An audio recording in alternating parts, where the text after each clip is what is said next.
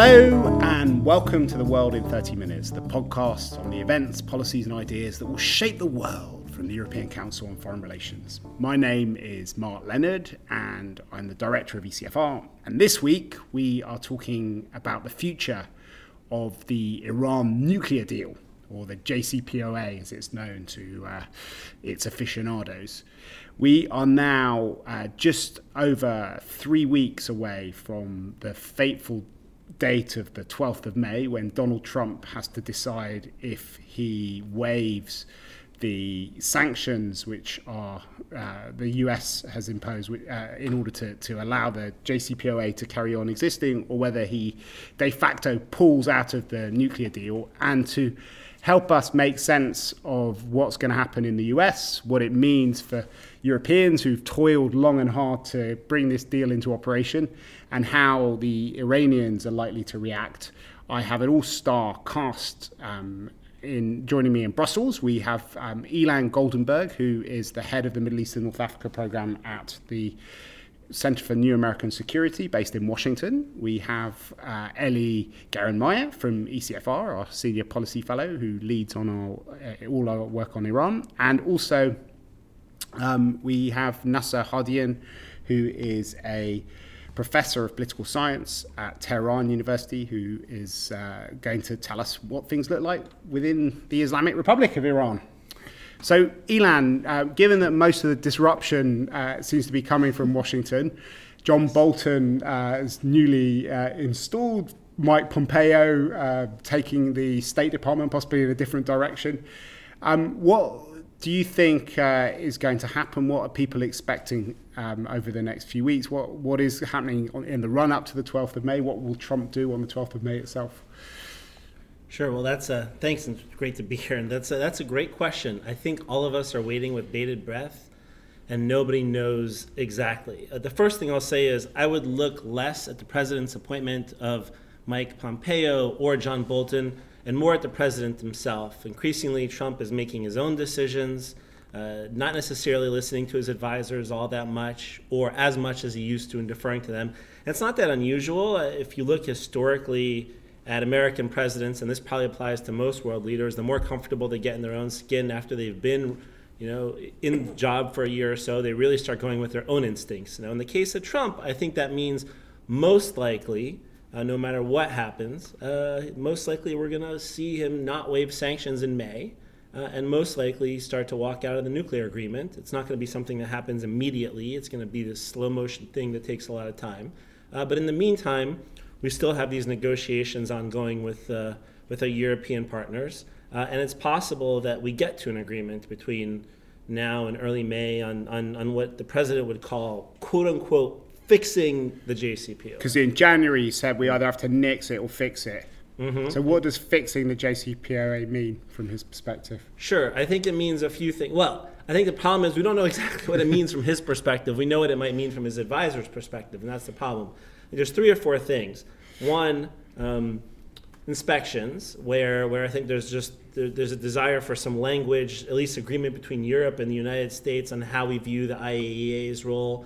I think that is going relatively smoothly and isn't a challenge. There's a question about whether or not he can convince Europe to add some additional sanctions on ballistic missiles and Iran's ballistic missile program. Again, there I don't think it's a major challenge. The big issue is the so-called sunset provisions, which basically, certain limitations that come off of Iran's nuclear program after 8 to 10 years and 15 years, and Trump wants to see those extended indefinitely. My own view is you can have an add-on agreement that comes after the JCPOA, but you have to think of it as a new negotiation, including benefits for Iran, and it's possible that we get there.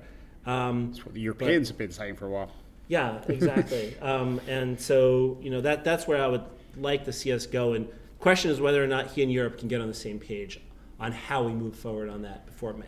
But you said that it's not going to be a gradual thing, but he has got a binary decision about whether to waive these sanctions or not on the 12th of May. He does, but even if first of all, you can see him say stuff like, we're going to give people 6 months. We're going to waive this time, and then we're going to wait 6 months, and then we're not going to waive anymore. But in January, he said it was the last chance. But he's also got a new Secretary of State, a new National Security Advisor. Pompeo and Bolton might actually want a little bit of time to get into the job before they hit go on this. And even if he doesn't, the sanctions that are supposed to be waived or that might not be waived in May are specifically have to do with oil sales. And that what happens is international players then would have 6 months to start reducing their oil purchases from Iran. It's not something that happens overnight. And some of them will, I think, listen to the United States and reduce their oil purchases, but some won't. I have a hard time seeing the Chinese just hopping on board with that. So the specific sanctions that he's looking at in May are not ones you can just snap back. But just to add to that, it's very likely that from the perspective of Iran, and I would argue both Europe, that failure to waive a critical part of US obligations under the nuclear deal is a significant breach of US obligations under the nuclear deal. So then essentially the ball is almost in the court of Iran about how it responds and whether it sticks to the deal and claims that there's been a US violation, in which case you have a process of conflict resolution within the framework of the deal. But the practical impact of that is once the US president stops the waivers, business with Iran will freeze. Yeah. And that is going to be, on the oil sector side, that's likely to be more or less immediate impact.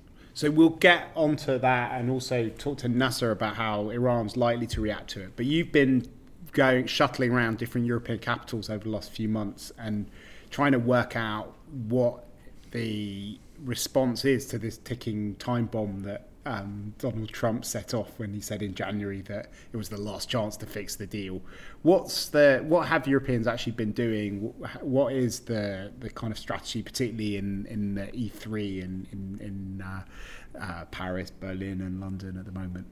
So since January, there has been monthly, if not weekly, meetings happening at working level between the E3 and the US counterparts on how you come to some sort of a understanding between the transatlantic partners on responding to Trump's ultimatums, frankly, from January the 12th.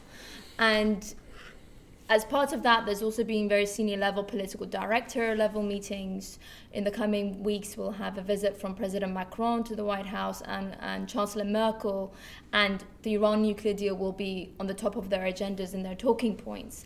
And essentially what the Europeans are trying to do is to find some sort of a accommodation that essentially does the bare minimum possible in terms of damaging or inflicting on how Iran would perceive the imposition on the nuclear deal, while still showing that they are willing to work with the US allies on quote-unquote confronting Iran vis-a-vis the regional issues and the missiles issues. Now, what there is, there isn't all that much agreement amongst all the EU 28 member states about the type of negotiating tactics that have been pursued in trying to bring the US back into the fold on the deal. And I think that, the E3 have, understandably been very eager to keep the US as a critical party to the deal in the deal. But there is concerns about sequencing of actions, particularly on additional sanctions on Iran, which is the very limited cards that the Europeans have. So we're likely to see an acceleration of these talks in the coming days. And the E3 took some of these ideas to the rest of the 28 and tried to get them to sign on to these things and were rebuffed recently.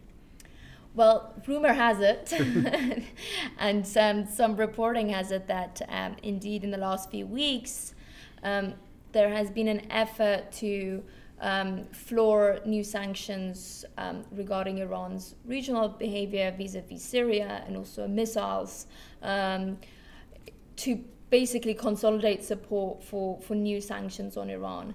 And there has been a degree of questioning about why should Europe give away its limited card of the sanctions card, essentially, before May the 12th, before they really know what President Trump will finally decide to do, rather than just wait until after May 12th, once they have guarantees from the US. Okay. So Before we come to talk about the response in Tehran, what is actually going on in Washington? Do they really think that they're going to get the Europeans to take the regional issues seriously and the other things, or are they just looking for a face-saving device to blow up the nuclear deal? That's the $1 million question. It's not exactly clear. I think there are both. I think there's definitely the negotiations with the Europeans have been serious. I'll say on the regional question, ironically, that's the one that's gotten the least attention inside the negotiations, despite the fact that Trump in the beginning, the whole justification for why the deal needed to be quote unquote fixed is because of all the regional behavior wasn't addressed by the nuclear agreement. Yeah. But that's not what actually we're talking about. We're talking mostly about sunset provisions. Yeah. And so at least my own view is I do think there's a way forward here and something that hopefully could even work for Iran, which is that in exchange for coming side agreements between Europe and the United States on some of these issues, if he can get a commitment from President Trump to stop with the every 2 to 3 months drama and say the nuclear deal, we have fixed the deal, it will stay, that would be a huge benefit. And if you have to do some things that might create problems in the long run in exchange for short-term stability, that will do a lot more for getting business into Iran. That will do a lot more for our European partners to stop having this every 2 to 3 month drama and headache. Yeah. And it'll also do a lot more for Democrats in Congress and supporters of the agreement. So if you can, I'm okay with making concessions to Trump if in exchange what you can get out of his mouth and maybe even legislation and that says, all right, the deal is staying and we're not going to have this roller coaster. Yeah. That's where I fall down on this. So how does it look in Iran? In Iran, we have also a lot of debate about this issue, and one line of the arguments have been we have to give the credit to President Trump that he has been able to frame the issue in a way that everyone is talking about May 12th. Everyone is talking in the world whether he's going to waive the sanctions or not. I have personally argued that's a wrong way of dealing with the issue. The question for us is a different question. Are we getting the benefit that we think we deserve under the JCPOA? If we are getting the benefits, so we have to stay, with or without US. If we don't get the benefit, we should leave, with or without the US, without basically President Trump waiving it or not waiving the sanctions. But anyway, that's my view, but that's not the dominant view. So are you getting benefits from the JCPOA? So far, yes. Of course, the benefit for me is not just only economic benefit. It is far more, far broader than the economic benefit. So far, we are getting the benefit, so that's why I support us to stay. And I think even without the US. And how much, because there has been consistent complaints from Tehran about how the economic benefits aren't flowing through, companies are not able to invest. There are lots of banks are very reluctant to do anything with Iran. There are a few limited things like Airbus and Total, but is it? Yes, I will address that question in a minute. First of all, we have to know there is a politics in Iran. So those hardliners who oppose the deal, they would say that we didn't get any benefit. Yeah. Okay, and they just point to the failures. Yeah. But those who supported the deal, they would say that yes, we got almost everything we wanted. So it is beneficial. There are some few things like the banks which you mentioned, but at the end of the day, we got a lot. And the biggest thing, presumably, is not having a war with the US. Yeah, but I was just addressing the economic benefits. Yeah. Okay, but as you mentioned, in fact, for me, the benefits is not just only a security benefit, political benefit, diplomatic benefit. So if we put them together, to me, it's worth for us to stay, even if President Trump withdraws or does not waive the sanctions, and provided the European and the rest of the international community deliver on the promises they have made. So that's very important. And to us, in fact, or to me, that would be more dangerous to see US try to appease President Trump at any cost. That's the wrong way. And rather than appeasing him at any cost, it's better possibly to work on the plan B, which I heard they are working. To us, that would be a more appropriate path to move forward. Because, to be frank with you, not only I don't think President Trump ever has read the document, he has not even looked at it. He doesn't know what is a sunset clause. I wish one reporter... There's a challenge for Mr. Trump from Easier Path podcast. I wish a journalist asked him once, do you know what is the sunset clauses for? Yeah. He doesn't have the vaguest idea what are the main elements of the JCPOA. And you want to come up with some fixing, quote unquote, measures to modify the documents. The guy doesn't know what is in it. What is it supposed to be fixed? So why we have to spend that much time to come up with measures that the president does not know what is the relevancy of these measures to the content of the JCPOA. And in terms of the balance of power now, because obviously it's been an ongoing debate. It was a debate before the JCPOA was signed. Iran's obviously a very polarized society with lots of different attitudes towards the US, towards the JCPOA, and it was one of the topics in the elections when Rouhani was re-elected. Where do you think the kind of balance of power within Iranian society is at the moment, and also within the political system around the utility of the deal, and how worried are you about that changing as a result of the of American politics? Certainly at the time when the JCPOA was signed, majority of the Iranian population plus majority of the Iranian elites supported the deal, absolute majority. If you ask me, I guess today still majority of the elite and the majority of the population would support the deal, the JCPOA.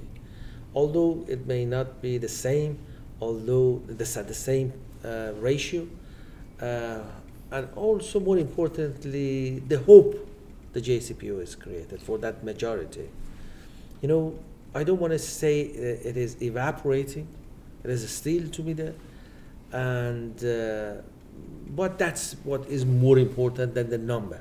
Yeah. That that 60%, 65% still continue to support the deal. So the point is how Europe is going to deal with the issue that the people of Iran see that okay, there is a light at the end of the tunnel of the JCPOA. They see that yes, possibly US is out, but Europe is firmly committed to its promises, and we are going to be benefiting from the JCPOA, and that would be good for everyone, because in terms of the balance of power, as you mentioned, President Rouhani and Foreign Minister Zarif are not in a good position, particularly within the polity rather than society, because many would blame them for not foreseeing what happened. In fact, the trust was basically on Zarif, Foreign Minister Zarif, that he is expert, he knows how to negotiate, and although the hardliners opposed him vehemently at the time of the deal, and still they continue to do so, but now they can say, we told you so. Yeah. Because there was a level of trust, and that President Rouhani and Foreign Minister Zarif put on the deal. So the hardliners are in a position now to say that we knew it, we told you so, and you did not trust us. Yeah. So maybe we should go into these kind of scenarios, because I think that it's worth exploring how everyone's going to react to the different things.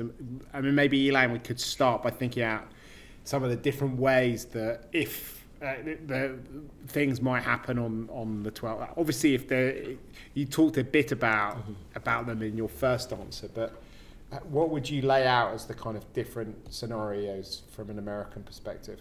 Sure. Well, I mean, can I ask you also? I just want to course. hop in on one thing Nasser said and ask him a question a little bit too, because I do think that we're talking a lot about Plan B and the possibilities of Europe and Iran working together. I think at the governmental level that can absolutely work, but I'm very worried that there is no real economic benefit to Iran from the European private sector once the United States starts threatening sanctions. And can you actually get that kind of behavior? This is why I worry about Plan B, and I prefer to see, if you were to get some kind of a deal between the Europeans and the United States, even one that started to create headaches 10 years from now when it comes to the sunset provisions, things that you could see as potential violations of the agreement 8 years from now. It would be something we would have to deal with. But in exchange for that, if you can get Trump to actually say, I will stay in the agreement, you'll get, and really put some stability around it, you'll get a lot more economic benefit today for Iran, and more stability in the deal, and a possibility of the deal succeeding in the long term. The point is, we don't see it Iran that way. We think that's only an excuse. It's not going to go away. President Trump is going to find other excuses because his policy is the regime change. If that is the policies, it's just a matter of time for him to find another excuse. Mm-hmm. So we don't think going down that road would help us. Thus, we are better off to think now about the alternative path rather than wait longer and then go for the alternative path. I would just say two things. One is also, as I see it, speaking to European governments and businesses, already within the legal framework of JCPOA, nothing is moving. Yeah. And so actually an effective argument that opponents of the nuclear deal make in Washington is Trump can keep this going because the business is drying up with Iran, and we don't need to actually necessarily look as if we're the violating party. We just keep this unpredictability while staying in the deal. And so in some respects, from the Iranian perspective, it's almost better if the US leaves. So there's clarity and there's isolation of the United States. And the second issue is, I think that the great worry for the Europeans about reaching this accommodation with the president's team is, even if the president signs off on it today, will he commit to it in a month's time? And so for the Europeans, they're going to pay a political cost for agreeing to that deal without really any precedent in this presidency about ability to strike and keep deals. Yeah, no, and that's why you need to, I think, beyond just a deal between Europe and the United States, this is where Congress has to play in. Because some of the drama that we see is every 2 or 3 months, the president has to start signing documents that then trigger, and he gets upset, and he uses it as a moment to threaten everything. And so you would have to have first an agreement between the U.S. and Europe, but then congressional legislation that basically stopped making the president have to sign these things. And so that way the drama would stop, because instead of signing every 3 months, you would have every 2 years, or take it away altogether. And then you might actually have more stability in the system. So that's one scenario that a deal gets raised. It sounds from what Nasser was saying that there won't be a massive amount of Iranian assistance in doing this kind of deal, because you think that that's basically renegotiating the terms of the JCPOA. So scenario 2, I suppose, is you walk away in a quiet way. So you walk away, but you don't introduce secondary sanctions against Europeans and against others to make their kind of life difficult. Third scenario, I suppose, is you go away, all guns blazing, secondary sanctions against European companies, and then I suppose the kind of final scenario is you waive it, you stay in the deal, but you ramp up your behaviour in other areas, whether it's on regional issues, continuing to and then bringing in sanctions on ballistic missiles and or in other areas. That you have kind of sanctions which are maybe not necessarily technical breaches of the JCPOA, but they just make Iranian life more difficult. Is that right? Is that the world? Is that the universe of scenarios, or are there other ones that we haven't? Yeah, I mean, I think from the American perspective, the most likely one right now seems to be walk away and slowly start to reimpose sanctions.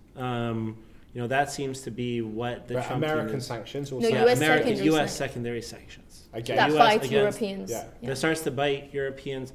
To sort of slowly start reimposing those, create some waivers, maybe do some carve-outs so that Europe and so that Europe and Iran can viably, for example, do a P4+1 deal, and the U.S. promises not to go after European companies, although it will still potentially threaten Russian or Chinese And why would companies. it do that? Because if you wanted to blow the deal up, why would you? Well, it's about essentially, can there be a deal put in front of Trump that allows him the victory with his base to say, I walked away from this disastrous deal, quote unquote, as he sees it, while allowing a civil separation with transatlantic partners to say, okay, we don't want a transatlantic feud over this. We're out, but we're not going to enforce the US secondary sanctions that come in. Now, I thought this would work under a Tillerson-driven diplomacy with the Europeans. I have grave doubts whether with Bolton in office, this is going to pass muster, because we know his views on Iran and we know his views, frankly, on Europe. So I think that, in a way, is plan B for Europeans, but there should be a plan C, which is they start enforcing these sanctions to make Europeans bleed, and we need a response. But on the plan B, if that did happen, that you get carve-outs, so you could have a P4+1 deal with Iran, is that something which is going to be good enough to keep Iranian support for the JCPOA, or are people going to say, okay, America's withdrawing from the deal, let's start our enrichment programs again, let's throw out the inspectors, there's been no economic benefits, and a kind of escalation from the Iranian side? In fact, we have, I mean, if President Trump, because of whatever reason, does not waive the sanctions, we have four scenarios or four options in front of us. Option number one is basically we react to what President Trump did. If he if he doesn't waive, thus we are going to announce that this is a violation of the JCPOA, we are going to withdraw. Very reactive policy, that's one. It has its own support base in Iran.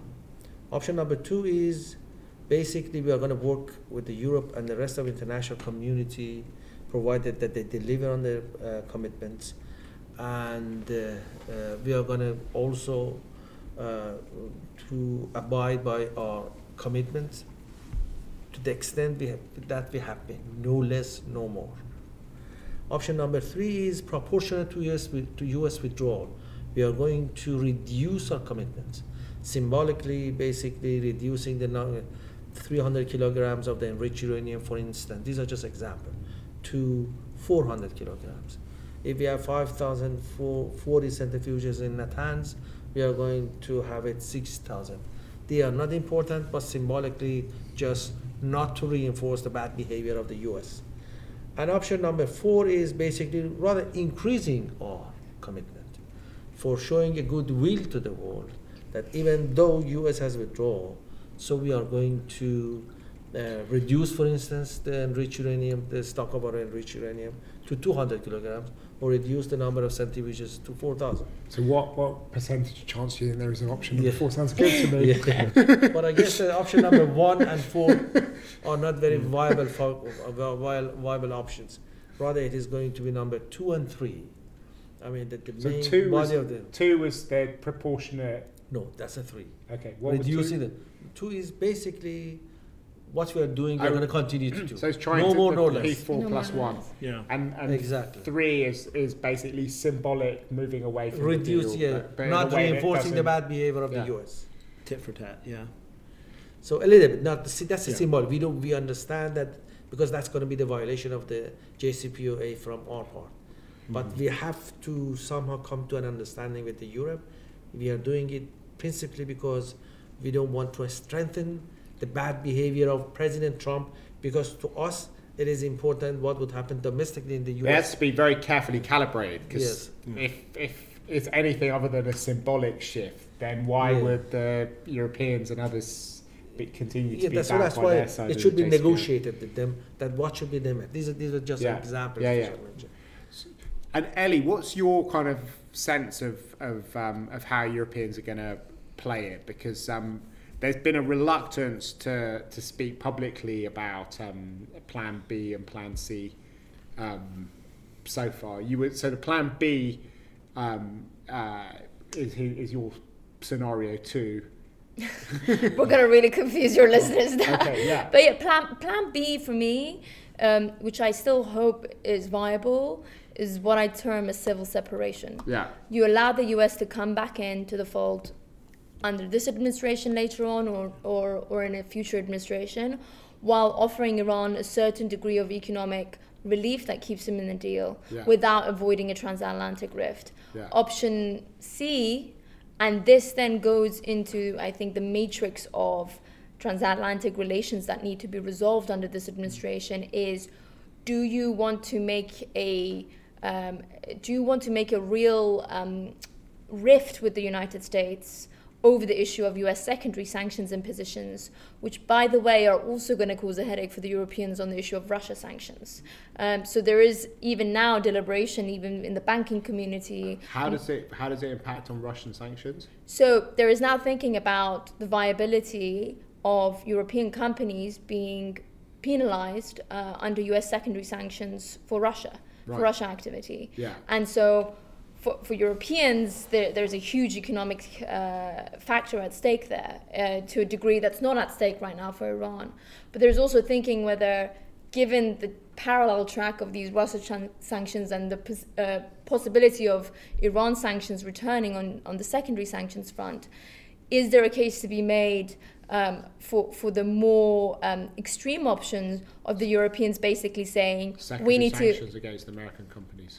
Or, the ideas that we've explored in the past on your podcast, issues like the blocking regulations, issues like tit-for-tat penalties. Can you explain again what blocking regulations are? Yeah, so they're a regulation that were brought in the 90s by the Europeans, essentially as a political leverage. It's obviously a legal measure, but it was a political leverage to push back against the imposition of extraterritorial sanctions on Cuba, Iran, Libya, and there's thinking about whether it can be revised through consensus within the member states to respond to the new realities that have been created with the interconnectivity of banking sectors of Europe and the US, to basically provide a ring fence for at least the smaller, more medium-sized European companies and banks that could do business with Iran without being subject to what is an objectionable US foreign policy on sanctions. So that's one option. That's, I think, the least preferred option for the Europeans, to be honest.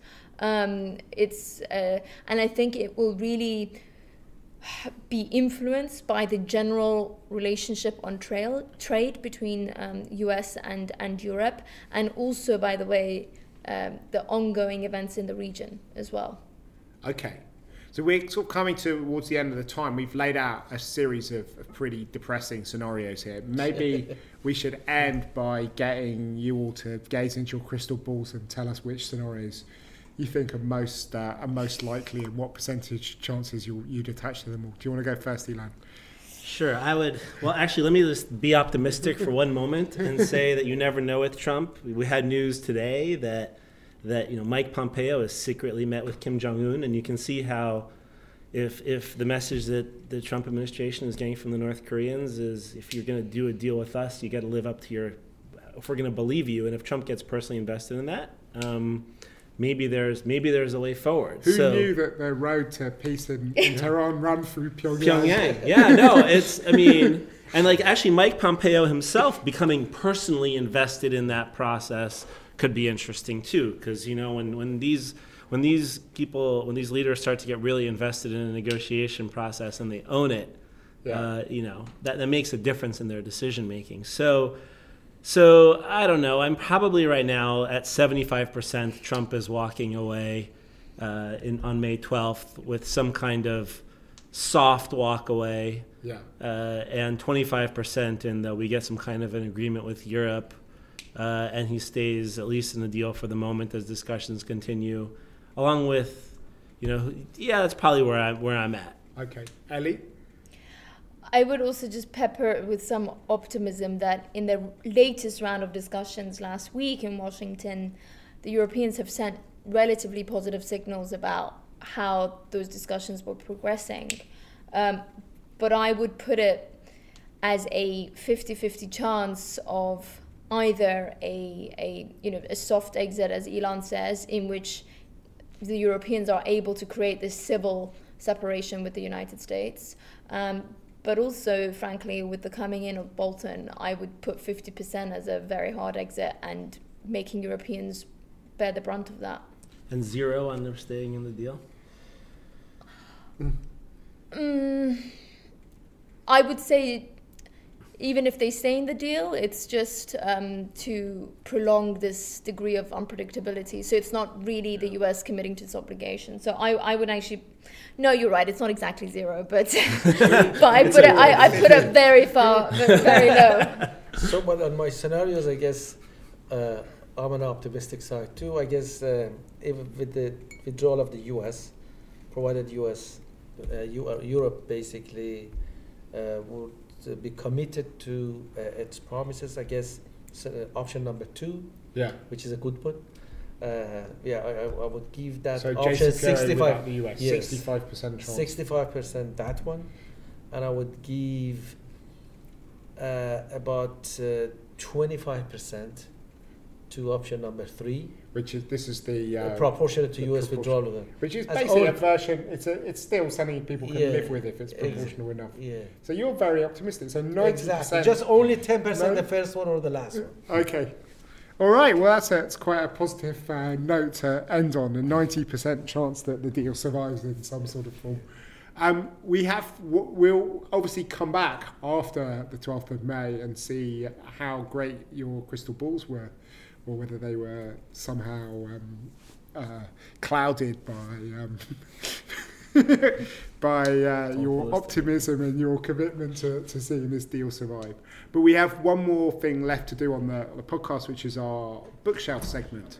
Ilan, what's on your bookshelf at the moment? Sure, I'm finished, or actually just recently finished a book called The Sympathizer, which is about a North Vietnamese double agent who goes with the fleeing South Vietnamese community to the United States right at the end of the Vietnam War, and the questions of social and cultural dislocation. Really interesting, deep, dark book that I highly recommend if you're in the mood to go somewhere weird. Okay, what about you, Ellie?